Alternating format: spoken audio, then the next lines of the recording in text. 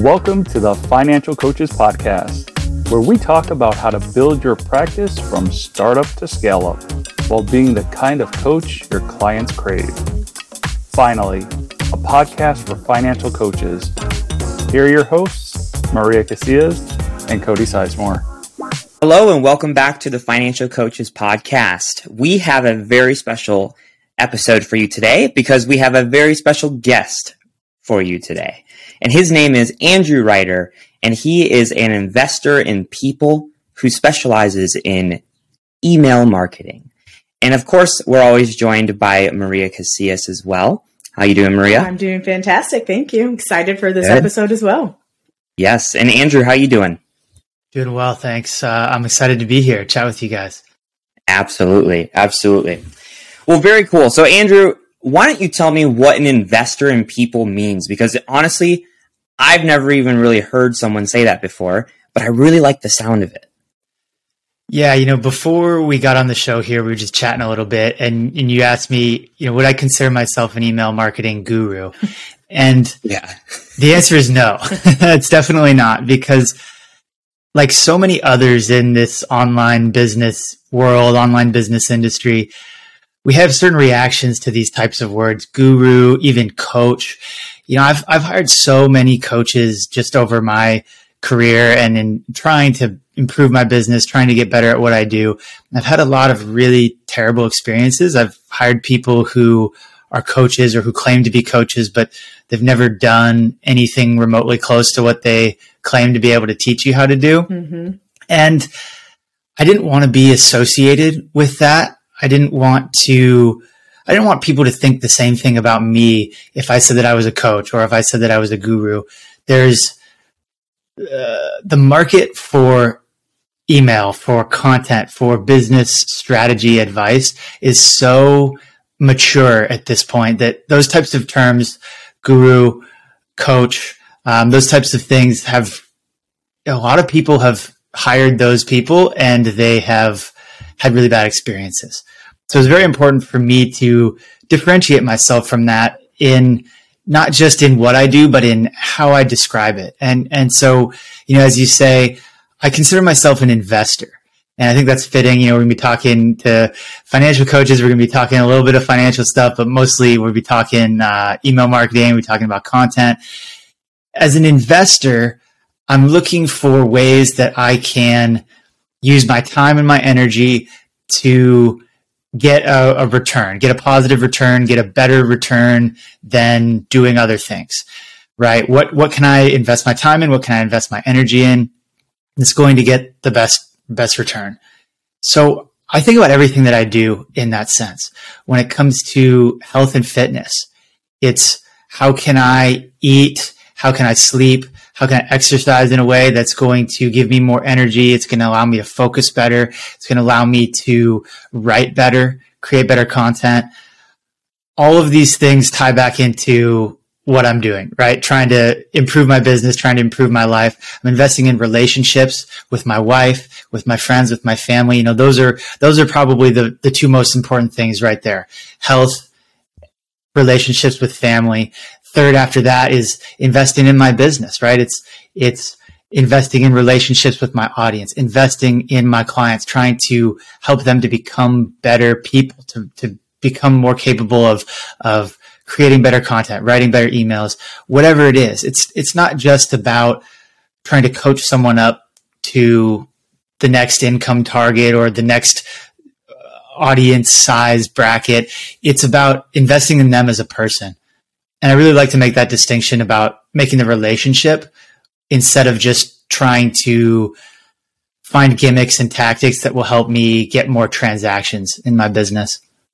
Yeah, I really like the term investor in people, because to me, when you were just unpacking everything, it made me feel a little bit more warmer inside to know that you're like, hey, I just want to invest in you. Rather than saying, I'm your guru or, I'm your coach or, whatever it might be. And you're right. There's a lot of people who've had a lot of experiences to where maybe they have signed up with the coach for some reason, whether it be a business coach, a financial coach, a health coach, fitness coach, whatever it might be. And maybe they haven't had the best experience with that, and I think that a big reason is because with this industry, like the coaching industry, it really doesn't take a lot to get into it. Yep. Very low barrier of entry. Yeah. Mm-hmm. Yeah. Like almost anyone could say, hey, I'm a coach, and that does create a lot of negative experiences for people, and it kind of hurts the coaches who are really good, so even that small shift in language and branding of like, hey, I'm not this coach or this guru, I am an investor in you. I think that sets you aside, and honestly, I may steal it myself. Who knows? Yeah, no, it works perfect for financial coaching. Speaking your language there. So yeah, definitely have it. So are we going to have to rename the podcast, Cody? Financial Investors in People's Podcast? Exactly. No, Andrew, when we initially interviewed you to see if you'd be a good fit for our audience, there were several things that I really, really did like about your approach. And I'm sure we'll get into some of them later, but this is definitely one of them. Just your ability to recognize that it's not just taking somebody from one step to another, but it's actually, feeding who they are as an individual person. And then that investment in not just time and money, but in character and who we are. And so that's just something I really appreciate. And I'm so glad that you're going to be able to apply that to the email marketing world, because I think sometimes we tend to separate those things, and they're not separatable. I mean, I don't even know if that's a word. I make up words on this podcast all the time. But they're not really something that should be separated. Our email marketing, I think, should be a reflection of who we actually are. And I think sometimes we just separate those. So I'm excited to have you help us bring those back together today. Yeah.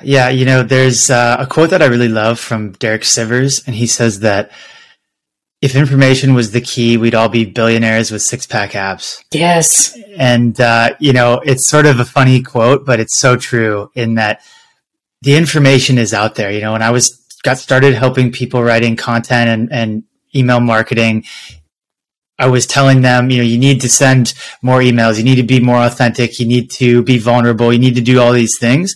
But I found that just giving these sort of tactics and strategies around the content itself was not the first step. The first step was backwards from that, which is working through sort of the soft skills and the mindset and a lot of the things that build the foundation for just being able to show up every single day and writing an email or putting yourself out there or generating ideas, being consistent, those types of things that we don't always think are important. People will say they're important, but they kind of get glossed over when everyone's just trying to find that next tactic that's really working right now, that's going to get you 1,000 more followers, or it's going to increase your open rates, or whatever it may be. Right. So I feel like a lot of those topics that you just said, which I agree, they're wildly important, but they do get glossed over. And I think the reason might be because like those topics, when you bring them up, it's kind of like people have that internal dialogue happening in their brain where they're just like, I know, I know I got to stay consistent. Oh, you got to be vulnerable. I know, like all of those things, right? And to me, it's like sometimes people are trying to find like the next. Andrew, you're still there, right? That's working. Okay, so it must be him. I'm not sure if I should say something. No, I was waiting thinking maybe it was me, but it must be him. So we will edit this part out and see if we can get him back. Because so many times it's my internet, but this time it's not. I wonder if he realizes.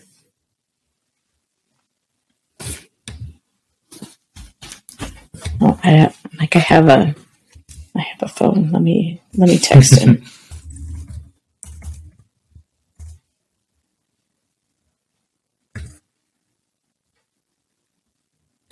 Yeah, it looks like he just left. Oh, perfect. So hopefully he's rejoining. Okay. After nobody responded for 60 seconds. Right. He Or probably more. figured there was something going on.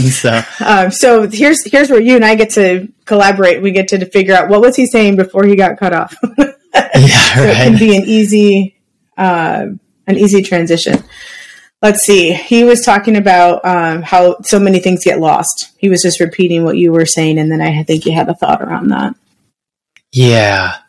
I think at least my initial thought was where he was going with this, we'll see, was that consistency is not sexy in any way. It's not flashy. It's not something that you can make a video on YouTube or a piece of content that's going to explode in popularity, because one of the things that I'm working on right now is it's a book project, and I'm working on this idea that we've sort of, for a long time I blamed, I hired all of these coaches and people, and I got ripped off, had all of these bad experiences, and I blamed it on them. Mm-hmm. But I think the problem was me, in that, a lot of these, like I said, I had to take a step back from teaching the marketing stuff to really build that foundation, because I didn't have the foundation that I needed to be successful when I was hiring all of these coaches. Right. And I think that this is particularly true when it comes to content, is that the content that we like and the content that gets engagement and views and the content that coaches are incentivized to create is precisely the content that makes everyone so miserable. Mm-hmm. And so if we can break the loop, I think that's really the only way to get back to what you really need to learn in order to advance. Yeah. And I'd love for you to repeat some of that now that he's here. Sure. But I am curious, when you say makes everyone miserable, are you talking about the people who are reading the content or the people who are putting it out there? For a lot of coaches, it's both, right? It's you're reading content, trying to figure out what content to create so that you can get more customers for your business. Mm-hmm. And there's sort of this belief that when you get started in coaching, you're sold on this dream that you're going to make a whole bunch of money. It's going to be you're just going to feel awesome all the time. You're going to be happy all the time, and clients are going to come to you effortlessly. Yeah, you're going to hang out a shingle and they're going to show up. And you get into it and you work really hard and you consume all this content, and maybe you get a few clients here or there, but you never feel that just awesome, just amazing feeling that you think you're going to feel. And especially on social media, even when you do get some amount of success, even when you make your first 10K month, or you get your first client, or whatever, you hit this milestone, so many of those coaches are still just horribly miserable, because there's always that next milestone. There's always someone who's more successful, and they're measuring success in the wrong way. Mm-hmm. They're measuring success based on someone else's priorities. And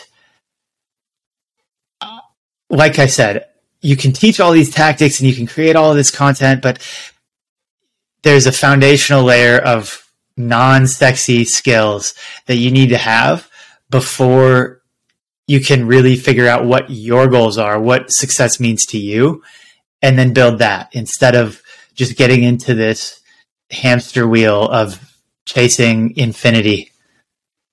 Yeah, I can't love that more than I do, and for many, many reasons, and I can get into those later. We as a team here have to decide, because there was so much really good content right there. Are we going to make Andrew, repeat that, or are we going to find a way to just slice it? So we can probably splice it. Are you sure? Okay. Yeah. All right. Because that was really, really good. We can also, if you wanted to just pick up right where you left off, we'll get back into that. We can just, I think that's where we're headed anyways. Yeah, I think so too. So, really, Cody, we don't know what point you feel like you got kicked off, but it was literally like on the first sentence that you were starting to say. So. Okay. So what did you guys talk about while I was gone? We all talked about all you. No, okay. Really, he assumed where you were going, and then we picked up from there. So now he can just tell you where you were going. Okay. Right. Yeah. Sorry about that. I don't know what happened. No worries. It's just like, it was just weird. No, it's fine. He assumed it doesn't happen again. Go ahead. You can tell him where you assumed he was going. Okay. Oh, yeah. Go ahead. So really all I was going to say was that, it's interesting with those soft skills that you were talking about, that those are typically like the skills that people kind of gloss over quite a bit, because they're like, they kind of hear those things like, you got to be consistent. And then they're just like, I know. Well, you have to be vulnerable. I know. Like all those things can be met with, I know, right? But they're kind of always hunting, and they're always searching for the next golden ticket thing that's going to like propel their business to the next level. And they're trying to make it like this new complicated thing, or this new sexy thing that like maybe no one else is doing. But oftentimes I found that those are mostly just distractions. Like, yeah, like sometimes they can work out, and yes, like sometimes like that new thing is something that you should do, but you can't just discredit the things that have been true and proven to work for years and years and years and years on end, which are simple things like the consistency and being vulnerable and, all of those different types of things. And if you gloss over those, you're right. Like you'll always be trying to search for that new thing, that next milestone. Yeah, that's absolutely right. And business is simple. It's not easy, right? It's the consistent daily emails. It's the consistent client outreach. It's really the strategy that you're going to take is most important. And it's not necessarily in taking my strategy or your favorite guru's strategy or whoever's strategy, but it's building a strategy that is going to get you where you want to be, to your definition of success. It's going to be suited to your strengths.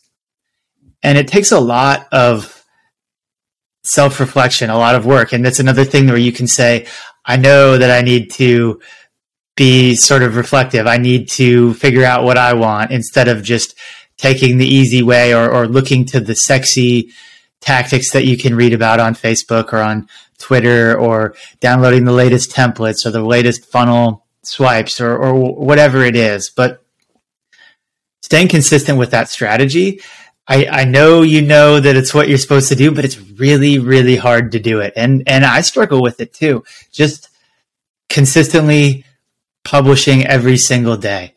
When I got started and how I kind of got to where I am today was really by recognizing that a lot of the business mentors that I had, people who I looked up to in the industry, were all publishing an email every single day. It was folks like Russell Brunson, Ben Settle, Seth Godin. They all published every single day. They never missed a day. And so a couple years ago in 2020, I made a New Year's resolution to publish every single day.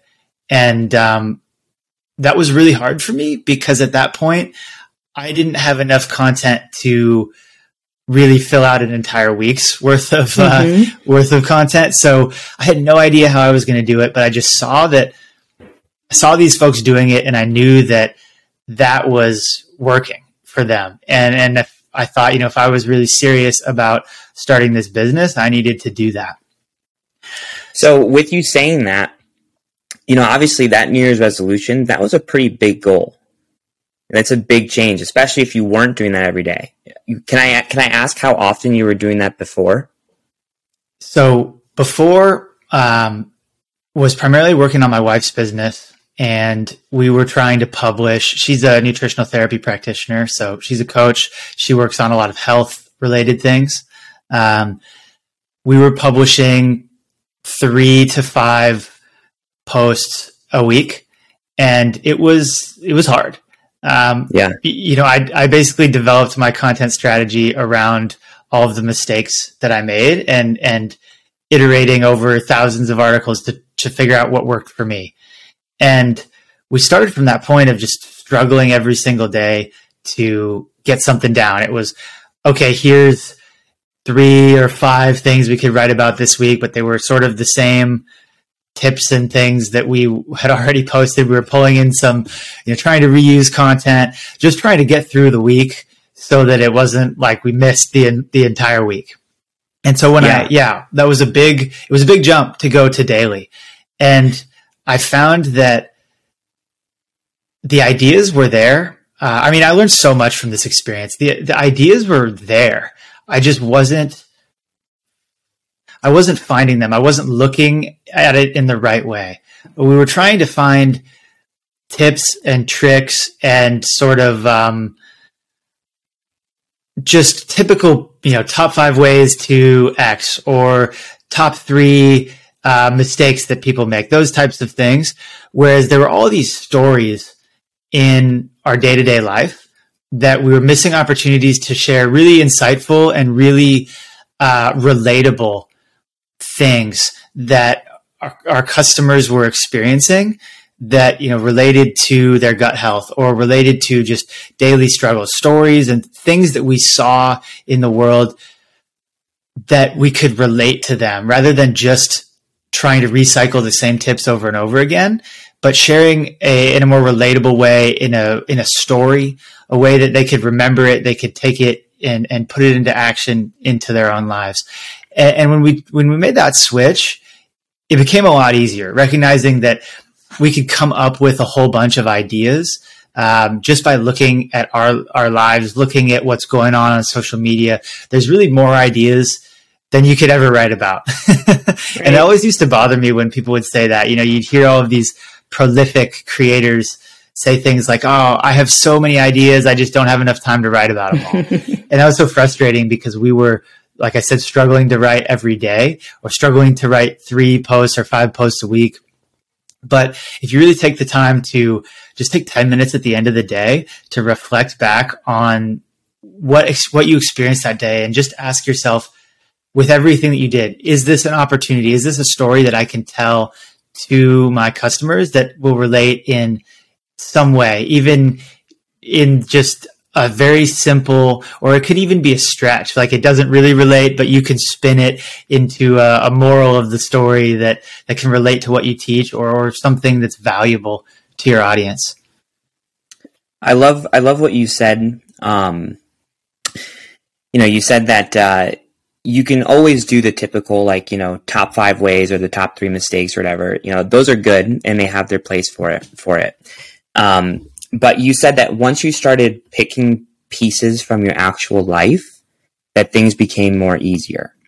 And I personally love that because I would probably say that it became more easier for you because it was more real, and it was more enjoyable. And then not only was it easier for those reasons, but then the people who were actually receiving these emails and opening these emails, they could feel that energy more. It's not just like this generic, here's 5 tips. It's like, hey, this is what's actually happening with me. And maybe this is for you too, and then you get better engagement, you get better reaction, which then turns into more clients. And then you start feeling better. You get more motivated. You get that traction, all of that stuff. And I'm glad that you went into that because one of my questions I was going to ask you is well, how do people even come up with all these ideas? And then building off of that is well, then how do they stay consistent? And you answered both of those questions, come up with the ideas just by living your life and then stay consistent by just telling the story.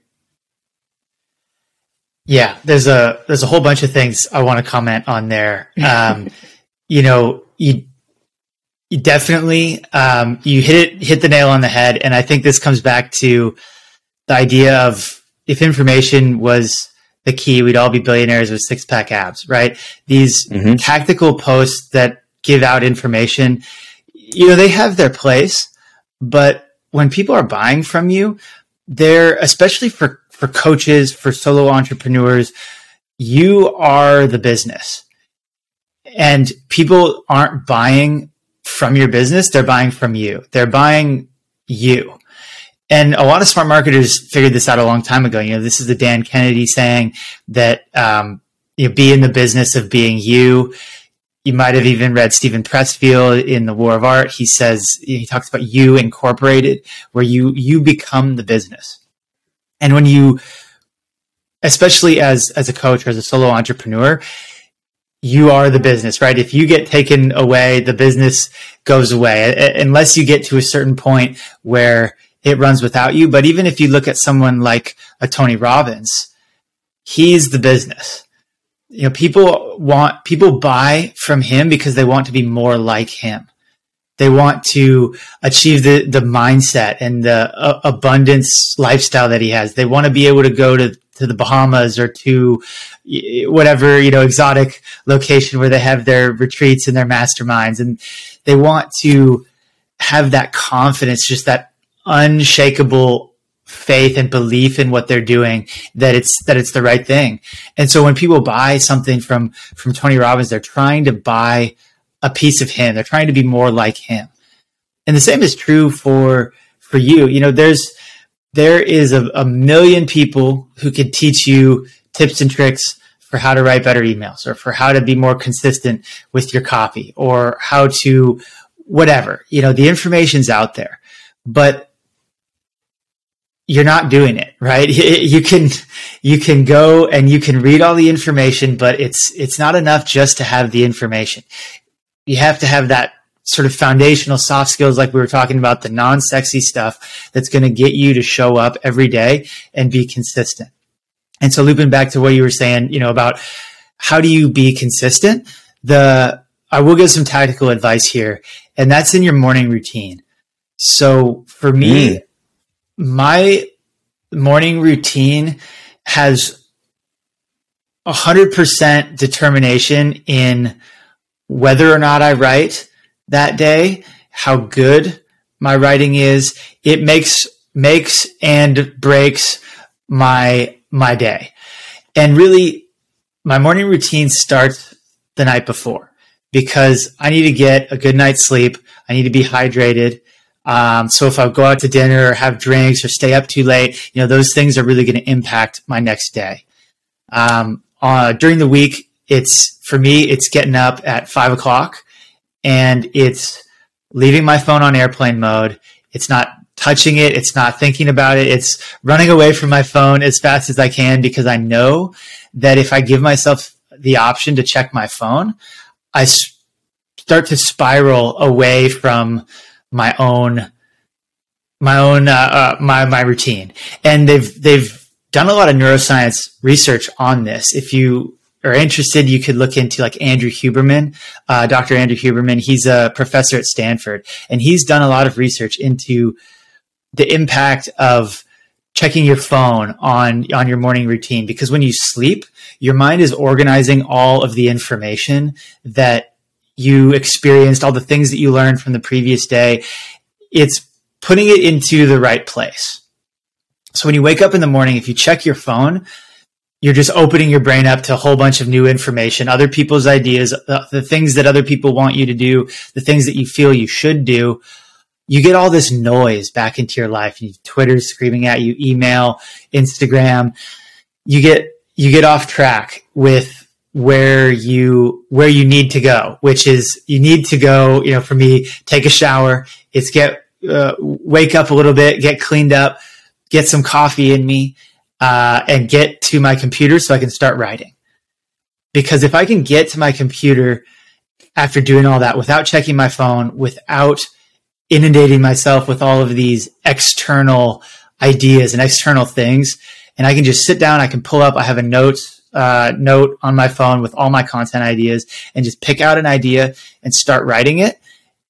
As soon as I get into that flow state, I start to make all of these connections between that whatever topic I was going to write about, linking it back to something else that I talked about maybe the day before, or to a blog post or a book that I'm writing, or all of these connections just start to come into place. Things that I was working on while I was sleeping. My brain was trying to organize all of this information, but I didn't realize that it was organized.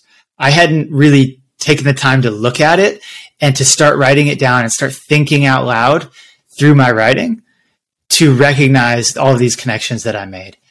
And so you lose a lot of that if you pick up your phone. So putting my phone aside is a huge part of my morning routine. And I'm not perfect about this. A lot of times on the weekend, I might take a day off or whatever, pick up my phone, and I'll be making coffee and I'll just be looking at my email or whatever it is. And I can physically feel the change in my mental state, in my clarity, in my ability to focus.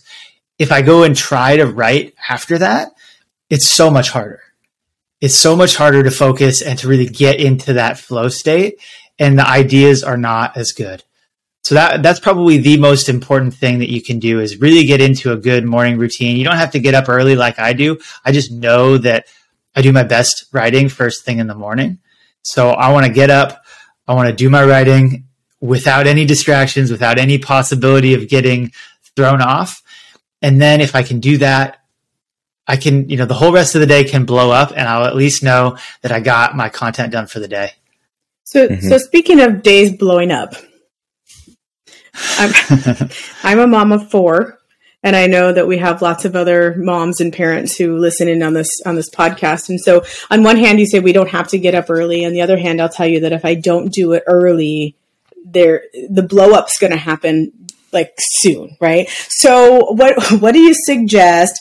I guess what I'm going to find out is, do you specifically write every day the thing that you're going to put out, or do you batch write and then slowly drip it? Do you suggest a combination of those for individuals who maybe have, like I said, young kids who are going to, blow up their day early? What are some of your suggestions about that in terms of staying consistent, but recognizing that there are circumstances beyond our control sometimes? I do a little bit of both. So for my daily emails, my daily content, it is never batched. It's always day of, or maybe a couple of days in advance. If I'm running a promotion, I'll put together, 3, 5, 10, however many emails in that promotion and schedule it into my autoresponder. Okay. But for the most part, daily emails are written the day of. I usually write it first thing in the morning, give it a couple of hours to sort of, just let it sit. I'll come back and edit it. I don't like to do writing and editing at the same time. That typically results in a lot of friction of going back and forth between writing and editing. They're really two different brain modes. That's another great tip that I just want to stop you there for a second. Let people write that down, because that's huge and could easily get glossed over. If you're struggling with writer's block, it's usually because you're trying to edit and write at the same time. And so if you just try to write stream of consciousness, that will solve a lot of if you can remove the judgment around, oh, that's not I need to rewrite this or change that, and just write. Yeah. The gold will be in there. And sometimes it'll take, 10 or 15 minutes to really get into it, and you throw away the first half of what you wrote. That happens. But, so my daily content is written every day. Okay. But like, for example, I'm working on a book right now. And so I spent probably like 6 hours, 7 hours on Saturday, and I just wrote all day. So with books and with bigger projects, it's easier for me to batch it, because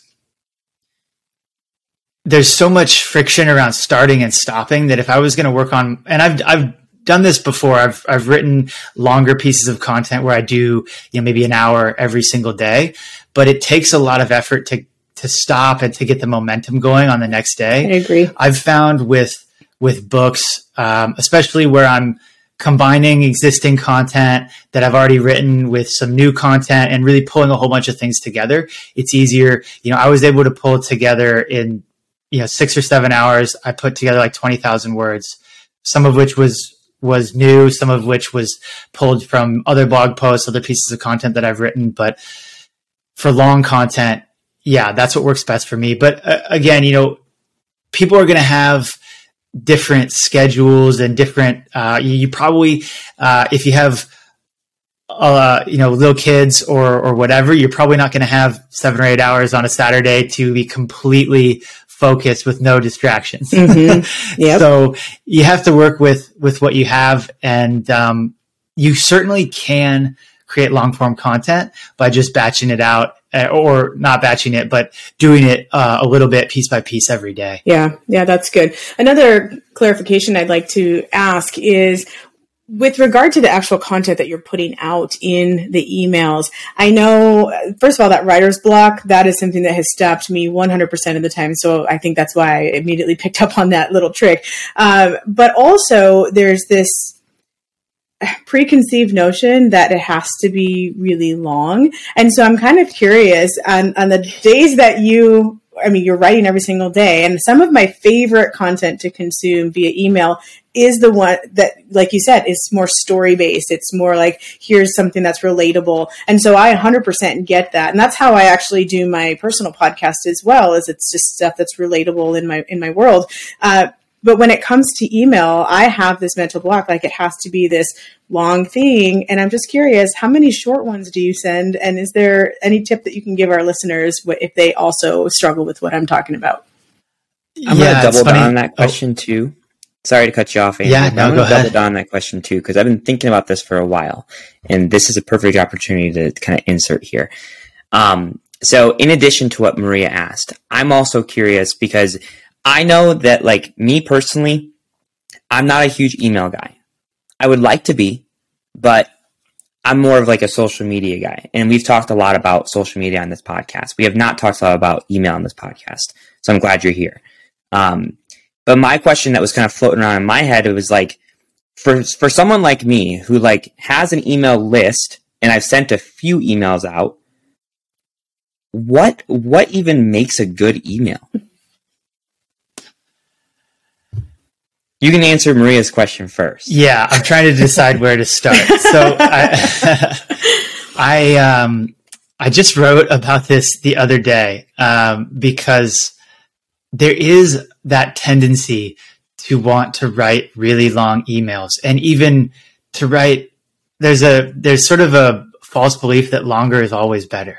Yeah, and let me just tell you, there is no tendency on my part to want to write longer ones. I think it's more of the line that you just said, that there's a belief that longer is better. And I know logically that longer is not better. It just almost feels weird if it's just, if it looks like a social media post inside of an email. So take that and run with it. Yeah. I'm going to misattribute the quote. It might be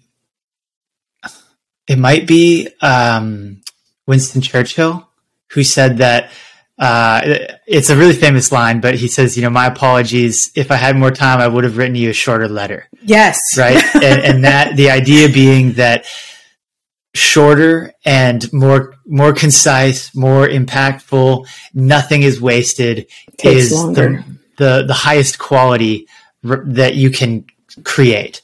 Longer, rambling, repetitive is going to be more wasteful, or it's going to be easier to write something that's long and rambling than it is to tighten it up and make every word really count. Yeah. There is definitely almost a compulsion that you have to write a really long post or a really long book, or your videos. I fall into this camp because a lot of the videos that I create are sort of in that 5 to 8, maybe 10 minute range. The longest ones would be 15 to 20 minutes. And I find myself thinking, why can't I create a longer video like so-and-so? And, then I catch myself thinking, well, do the videos really need to be longer? Does the content need to be longer? Is there more that I want to say about this? Or does it just, I want it to be longer because I think longer is better? Mm-hmm. So there's not really a hard answer. You can definitely write shorter content in email. You can definitely write longer content in email. There's a guy, his name is Josh Spector, and he writes a daily email, and it's usually 1 or 2 sentences. And he'll just say, hey, here's, if you're having this problem, here's basically a link to something that might help you to solve that problem. Oh, that's great. And so his emails are 1 or 2 sentences. And, and they're great. And, some of them are not helpful. Some of them are helpful. One of the things that is really nice about that approach is when you're looking at your email, you're never thinking, oh, I don't have time to look at this right now, so I'll save it for later. Right. You can always read it in 30 seconds and you can, open the link and save it if you want to look at it later or whatever, or not. And you can at least get it handled. You can get it out of your inbox. There's also what's called like story selling, which is an approach that you can take to email or to social media where you're telling these types of stories. And this is sort of the camp that I fall into, which is sort of the Seth Godin or Ben Settle approach to email copywriting, which is telling stories and using those stories to demonstrate the value of your products, your services, your expertise, and getting more inspirational in how they'll help you solve that problem. Mm-hmm. So the downside with longer, more story form emails is I'll catch myself sometimes with a couple of marketers that I like to read is they write really long emails. And I know that it takes 5 or 10 minutes to read that email. And so if I'm just casually in between, checking my phone in between whatever's going on in that interstitial time, I'll see an email from them and I'll think, oh, I don't really have time to really read this right now. And so I end up building up kind of a backlog of their content over days or weeks. And a lot of times then it just doesn't get read. Yep. So there's an advantage to shorter content in that regard. But if you're getting people to read your content, the longer that you can keep someone's attention, the better.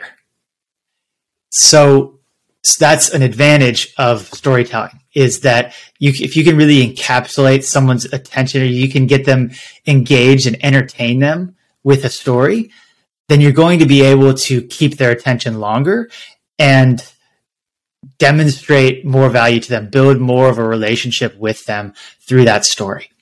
So I think to summarize, I would say if you're going to be giving sort of hard tips or resources, to keep it shorter, because that sort of dense informational content is not always the most exciting or fun thing to read. But if you're going to tell stories, give yourself an opportunity to really expand the story, dive into, build the characters a little bit, and really enrich it so that your audience feels like they're related to what you're talking about. This reminds me of just last weekend, my wife and I went to dinner and a movie. We saw the new Marvel movie Morbius. It's kind of like a vampire movie. It wasn't good. And the reason why it wasn't good is, I wouldn't recommend it unless you want to watch it so then you can make content about it. But they didn't spend enough time developing the characters. And so when you get to the climax of the movie, the thick of the plot, and there's lives are on the line, you're not really invested in them. You don't really care. It's like, okay, but I don't really know anything about this person, so it doesn't really matter if they're eliminated from the story. Mm-hmm. There's just no emotional attachment to that. Mm-hmm. And you want to elicit those same feelings in your audience. You want them to emotionally attach with you, with your methodology, with the problems that you help people solve. That's really where that relationship comes. If you compare a character like Morbius to a character like Iron Man, where Tony Stark, they did a great job in the original Iron Man movie. It's such a great movie where they're building out his character and his character flaws and all of the complexity that makes him who he is.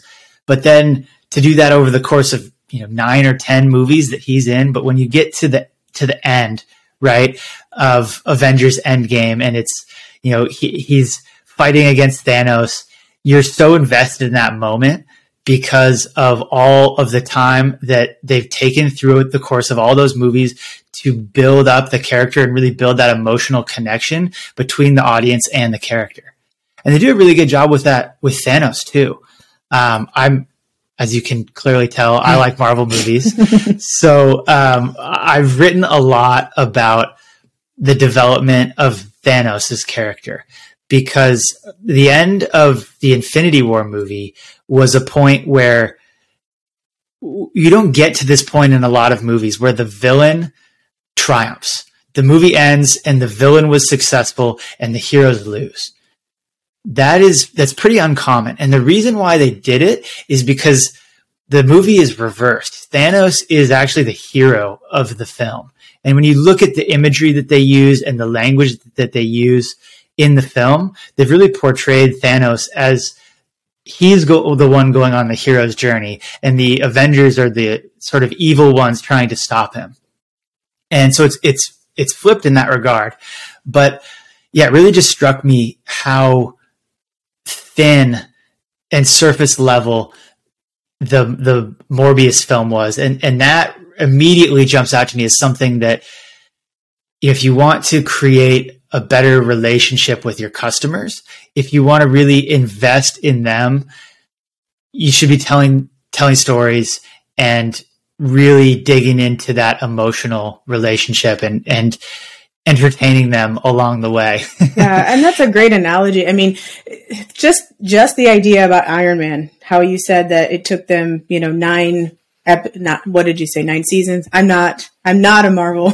Yeah, I don't know if it was actually 9 movies or whatever it was. Yeah. But it took some time. That's ultimately what I want to get across. And I think sometimes, we talk about, we're just going to start this business and we're going to tell people that we do this and they're just going to flock to us because why wouldn't they? And that, it didn't happen for me. I don't think it happened for Cody. I don't think it happened for you either, Andrew. And maybe it's happened for a couple people, but I don't think that's the common thing. And we have to remember that even Iron Man took 9 movies or however many movies to develop that relationship with the person who's watching. And so we can't just start sending out an email a day and think that in, 3 weeks or even 3 months that people are going to start flocking to us because they still haven't had enough time to invest in our character. Yeah, daily email is definitely the long game. So, Cody, I know you had a question in there earlier, and I'm not sure if I answered it. Maybe you got a little sidetracked. Did I explain what you were looking for there? Yeah, I think you did. Basically, my question was what makes a really good email? And I think that you talking about creating that story, those are the powerful emails. You'll have the certain emails where they're shorter or it's a quick tip or a quick gift, whatever. Those have their place. I think that that's important, but I think that the ones that really, really sell you, thus selling the business, are the ones that are story based. And the whole time that you were talking about that, I'm sure that you've probably read the book, but it made me think of this. So I wanted to tell the listeners, Story Brand by Donald Miller. Mm-hmm. If you haven't read that book, go pick it up. It's going to be a game changer, not only for your email marketing, but your online marketing and even just your language that you use within your business. You hit the nail on the head, Andrew, with talking about, the hero and the villain and, the guide and, all of these different parts to the story. And that's what makes these movies so compelling. That's why they make millions upon millions upon millions of dollars. It's because people love that stuff. And if you're able to take that same formula and put it into your email marketing, man, that's going to be good. Yeah, there's a reason why the Avengers Endgame had the biggest box office ever when it came out. And that was because of the story and the way that they wrote the previous film, the build-up, War, right? It was all the build-up to that. People had to know how it ended, and it doesn't. The previous film was Infinity War, but it's also all of the previous content before that too. just to continue on what you were saying, Cody, something else that I think might be an interesting way to, or a useful way to think about this is the idea of consistent inconsistency. So you're being consistent in your daily content creation, but you're mixing it up in how you're doing it. So you're sending a short tip email, and then you're sending a longer story, and then you're promoting something else, and you're constantly adding variety so that it doesn't get stale, it doesn't get old. You're being a little bit unpredictable, maybe a little bit edgy, or whatever you need to do to get people excited about open up your content. Yeah. I think that's really important too, because it's very easy just to almost view it as like checking a box. Like, oh, I gotta send an email out. Cool, I'll do another one of those. Oh, the next day comes. Oh, I gotta send another one out. Cool, check that box. It's very easy to do that. Yeah, it is. And it sort of comes back to, why are you doing it, right? Are you emailing because the gurus say that you're supposed to email, or are you emailing because you have something to say, because you have something valuable to share with your audience? We're talking about what makes a good email. I treat it like I'm sending an email or just sharing something with a close friend. It's not a lot of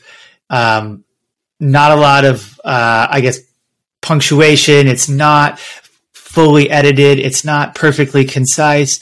It's stream of consciousness. It's, hey, I thought you might enjoy hearing about this story and how it relates to your problems.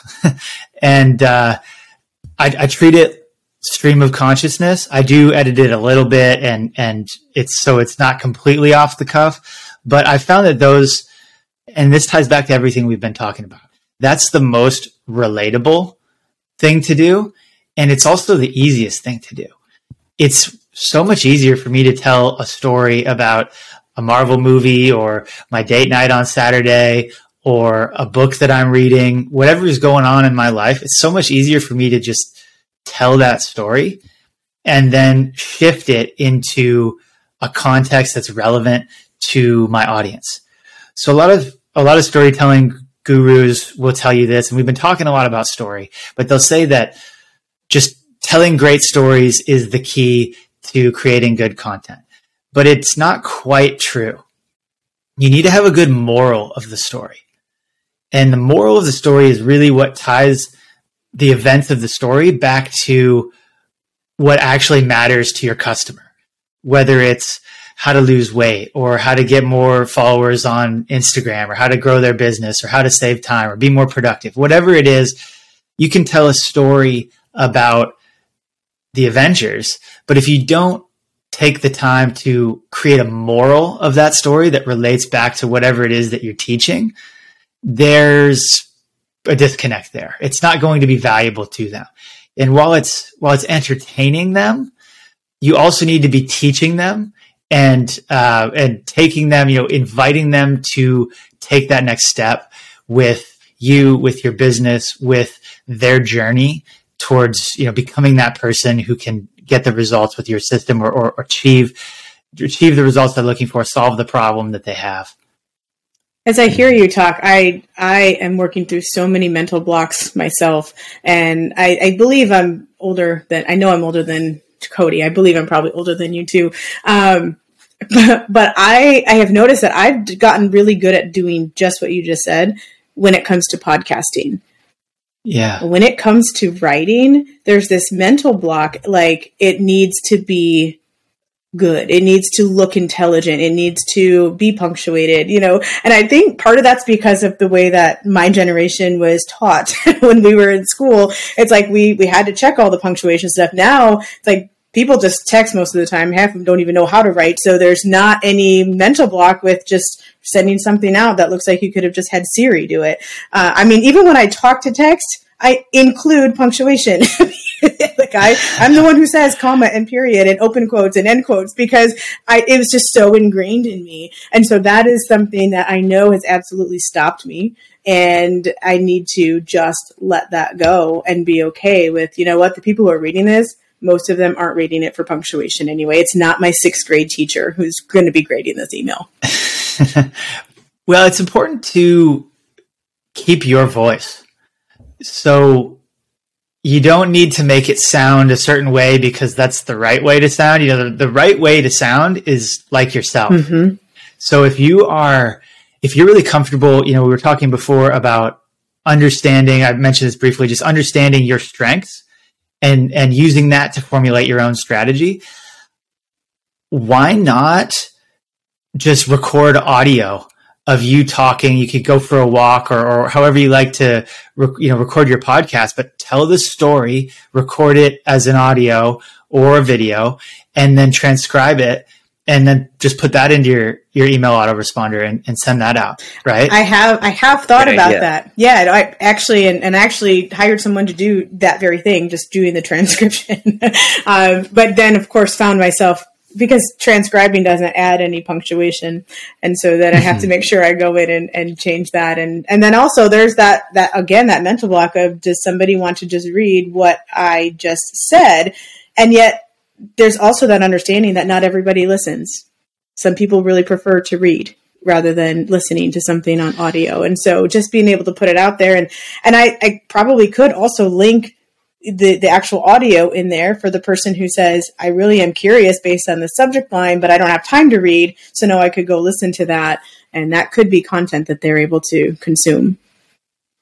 Yeah, definitely. I am a writing first type of person. So I start just writing on the page, but if you start with video or audio, that's great. I know a whole bunch of people who they'll even write entire books just walking and recording a voice memo on their phone. And they create an outline and they'll just pull up a topic and just talk and go for, a couple miles walking around the neighborhood, just talking into their phone. They transcribe it all and then edit it and post it into, whether it's the email or into their, put it into their book.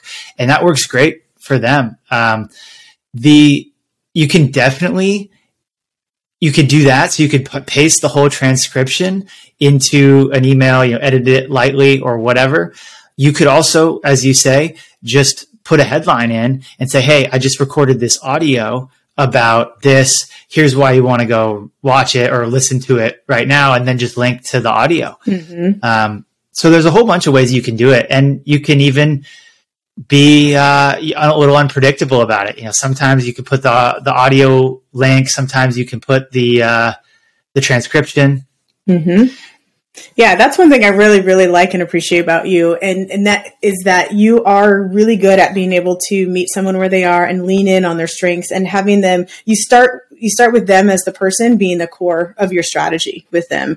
And that is how I work with my personal coaching clients. And it's something that we talk about here on the podcast a lot as well. And so that is one of the things that when we were doing our initial interview to see if you were a good fit, I absolutely told Cody, I'm like, he gets it. Like he does with email marketing what we do with financial coaching. And so that right there was a very pointed example of how you do that. I mean, you saw that, okay, I have more of a gift towards gab, shocking, and not so much to writing.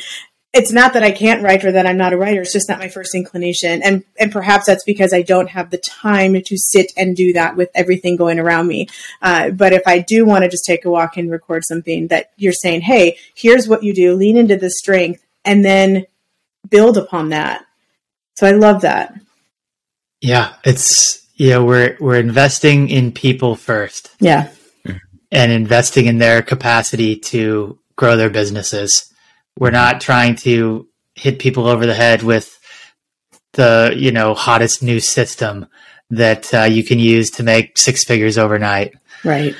So speaking of systems, though, we might have some listeners who are maybe, well, there's two things. One, I was going to ask you, what systems do you suggest to kind of comb through if someone's trying to find some sort of autoresponder or CRM? That's the first part. But the other part is, what if somebody has zero email list at this point? What are some of the ways that you believe that they can authentically start to implement some of what you're doing and not feel this need to, build super, super fast? And what does that look like? So as far as autoresponders, I've used ActiveCampaign mostly in the past. Right now I'm using Berserker Mail, which is for aggressive emailing. It's for daily emailing. It's very just bare bones. If you're going to be sending a lot of email, Berserker Mail is the way to go. And that's so fun to say. Yeah, it is really. But ActiveCampaign is great for more complicated automations and plugins with, various other third-party apps and things. So, okay. That's a good place to start. And ActiveCampaign is cheaper as well. Okay. And we can probably link some of those in the show notes for individuals. Yeah. Okay. Yeah. I don't know that it matters so much which platform you use. There's so many platforms. What matters is that you use one that works and that you'll continue to use it. Yeah. You won't get bogged down in complexity. So right. I know a lot of people will use ConvertKit as well. So there's plenty of options. Okay. Very good. And what about the other question about building from ground zero? Yeah. So it really, again, comes back to your strengths. So you can start your email list from just posting on social media. You can start an email list from posting blog articles on places like Medium or Substack or other sort of long form blog locations. You can go out and share your expertise on podcasts in the industry. I think you could probably tell which one I prefer to do, seeing as I'm on here. But, I'm not a big social media guy. I prefer just doing my emails. And so really I'm focused on publishing a lot of articles because I like to write, and doing a lot of just podcast conversations and just sharing my thoughts, sharing what's working for me, and trying to get it out through podcast. Okay. There's other psychological and there's other psychological benefits to podcasting, which we could maybe get into if you want to, but there's plenty of ways to build a list.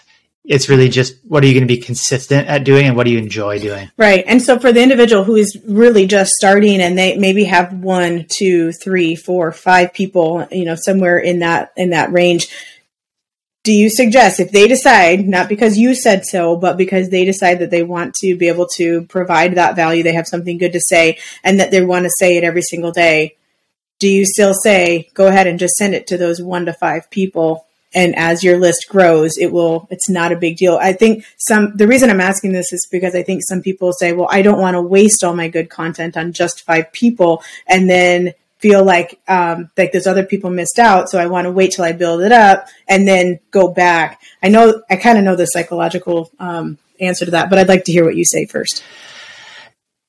Yeah, I don't think you're ever going to be able to grow if you're holding back, because everyone else is going all out, full force, trying to put their best stuff out there.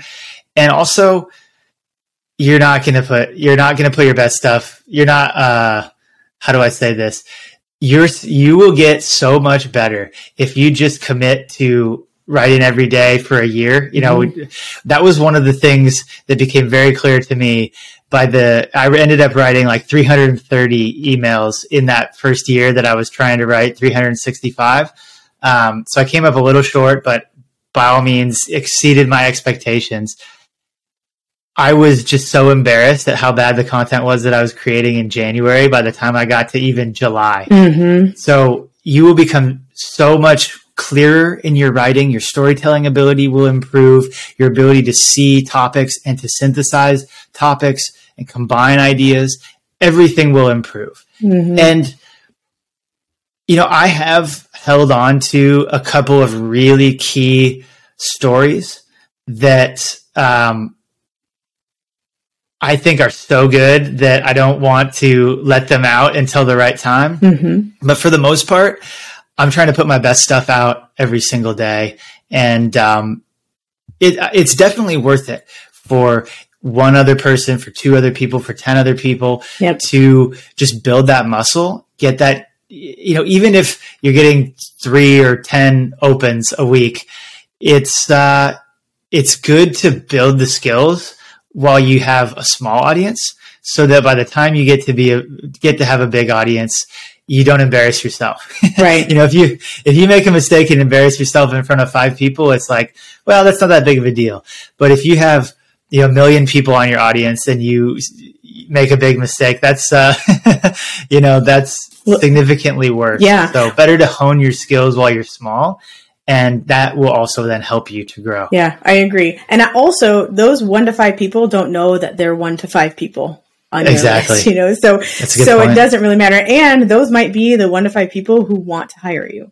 And so you just don't want to have them sitting and waiting for you to contact them when they're the ones who are like, yeah, I'm only 1 of 5, but I'm here and I'm 1 of 5. So talk to me, right? So there's that. I think that's an important piece too. Yeah, I think it also helps you to, like, if you're writing to one other person, it's very easy to draft your emails in a way where you're speaking one-on-one to that person. Great point. And that's a huge asset, because if you have, it's easy to get into the we and the us and all of us, but you want to be speaking to them like it's just you and them individually, one-on-one, sitting in a room, chatting. Yep. Great point. Yeah. Andrew, thank you so much for everything that you unpacked for us. This was like a ton of value for me. I'm sure for Maria, and I know for a fact it was a ton of value for the listeners too. So if anyone wanted to connect with you, if they wanted to talk to you, if they wanted to pick your brain, if they wanted to hire you, who knows? How can they reach out to you? Where can they find you? The best way to connect with me is through my website, andrewbryder.com. And you can join the email list there. I am teaching a lot of online business stuff. I'm also teaching a lot of mindset stuff and just getting good examples, good demonstration. I like to teach through leading by example. So my content hopefully can teach you how to write better emails, communicate more clearly, tell better stories, write better morals to those stories, all the things we talked about. If you want to see how I'm doing it, you can check out the email list. Through that, there will also be opportunities to check out my book. If you're interested in coaching, all that comes through the email list, and it's on the website. So andrewbryder.com is the best place to find me. The letter B? B as in boy. Yes. Okay. All right. I want to make sure it wasn't like BEE. Yeah, so that's right. Well, Andrew, the letter B, Ryder, and Ryder is RYDER. That's correct. For context. So awesome. Yeah. So definitely reach out to Andrew if you got value from this. He's a really, really good guy. He's got a great heart, as you can tell, and he's really good at what he does too. So reach out to him if you want some more support in this area. And if you also enjoyed just listening to his podcast and you want to connect with more coaches or more people who just have, the skills or something new to bring to the table that you can learn from. Another really good place to do that is in our Facebook group, which is New Money Habits Financial Coaches. That is also free to hop into. You just type it on Facebook, New Money Habits Financial Coaches, press join, we'll accept you, and the rest will be history. So, yeah. Thank you so much, Andrew. This has been a delight. Thank you. Thank you. I had a great time. Appreciate you having me on. You bet. Awesome. All right, you guys. Thanks so much for tuning in today. We will see you next week. Have a great one. Bye-bye. Thank you for listening to the Financial Coaches Podcast, brought to you by New Money Habits and Sizemore Financial Coaching. Submit your questions to our host by emailing podcast@newmoneyhabits.com.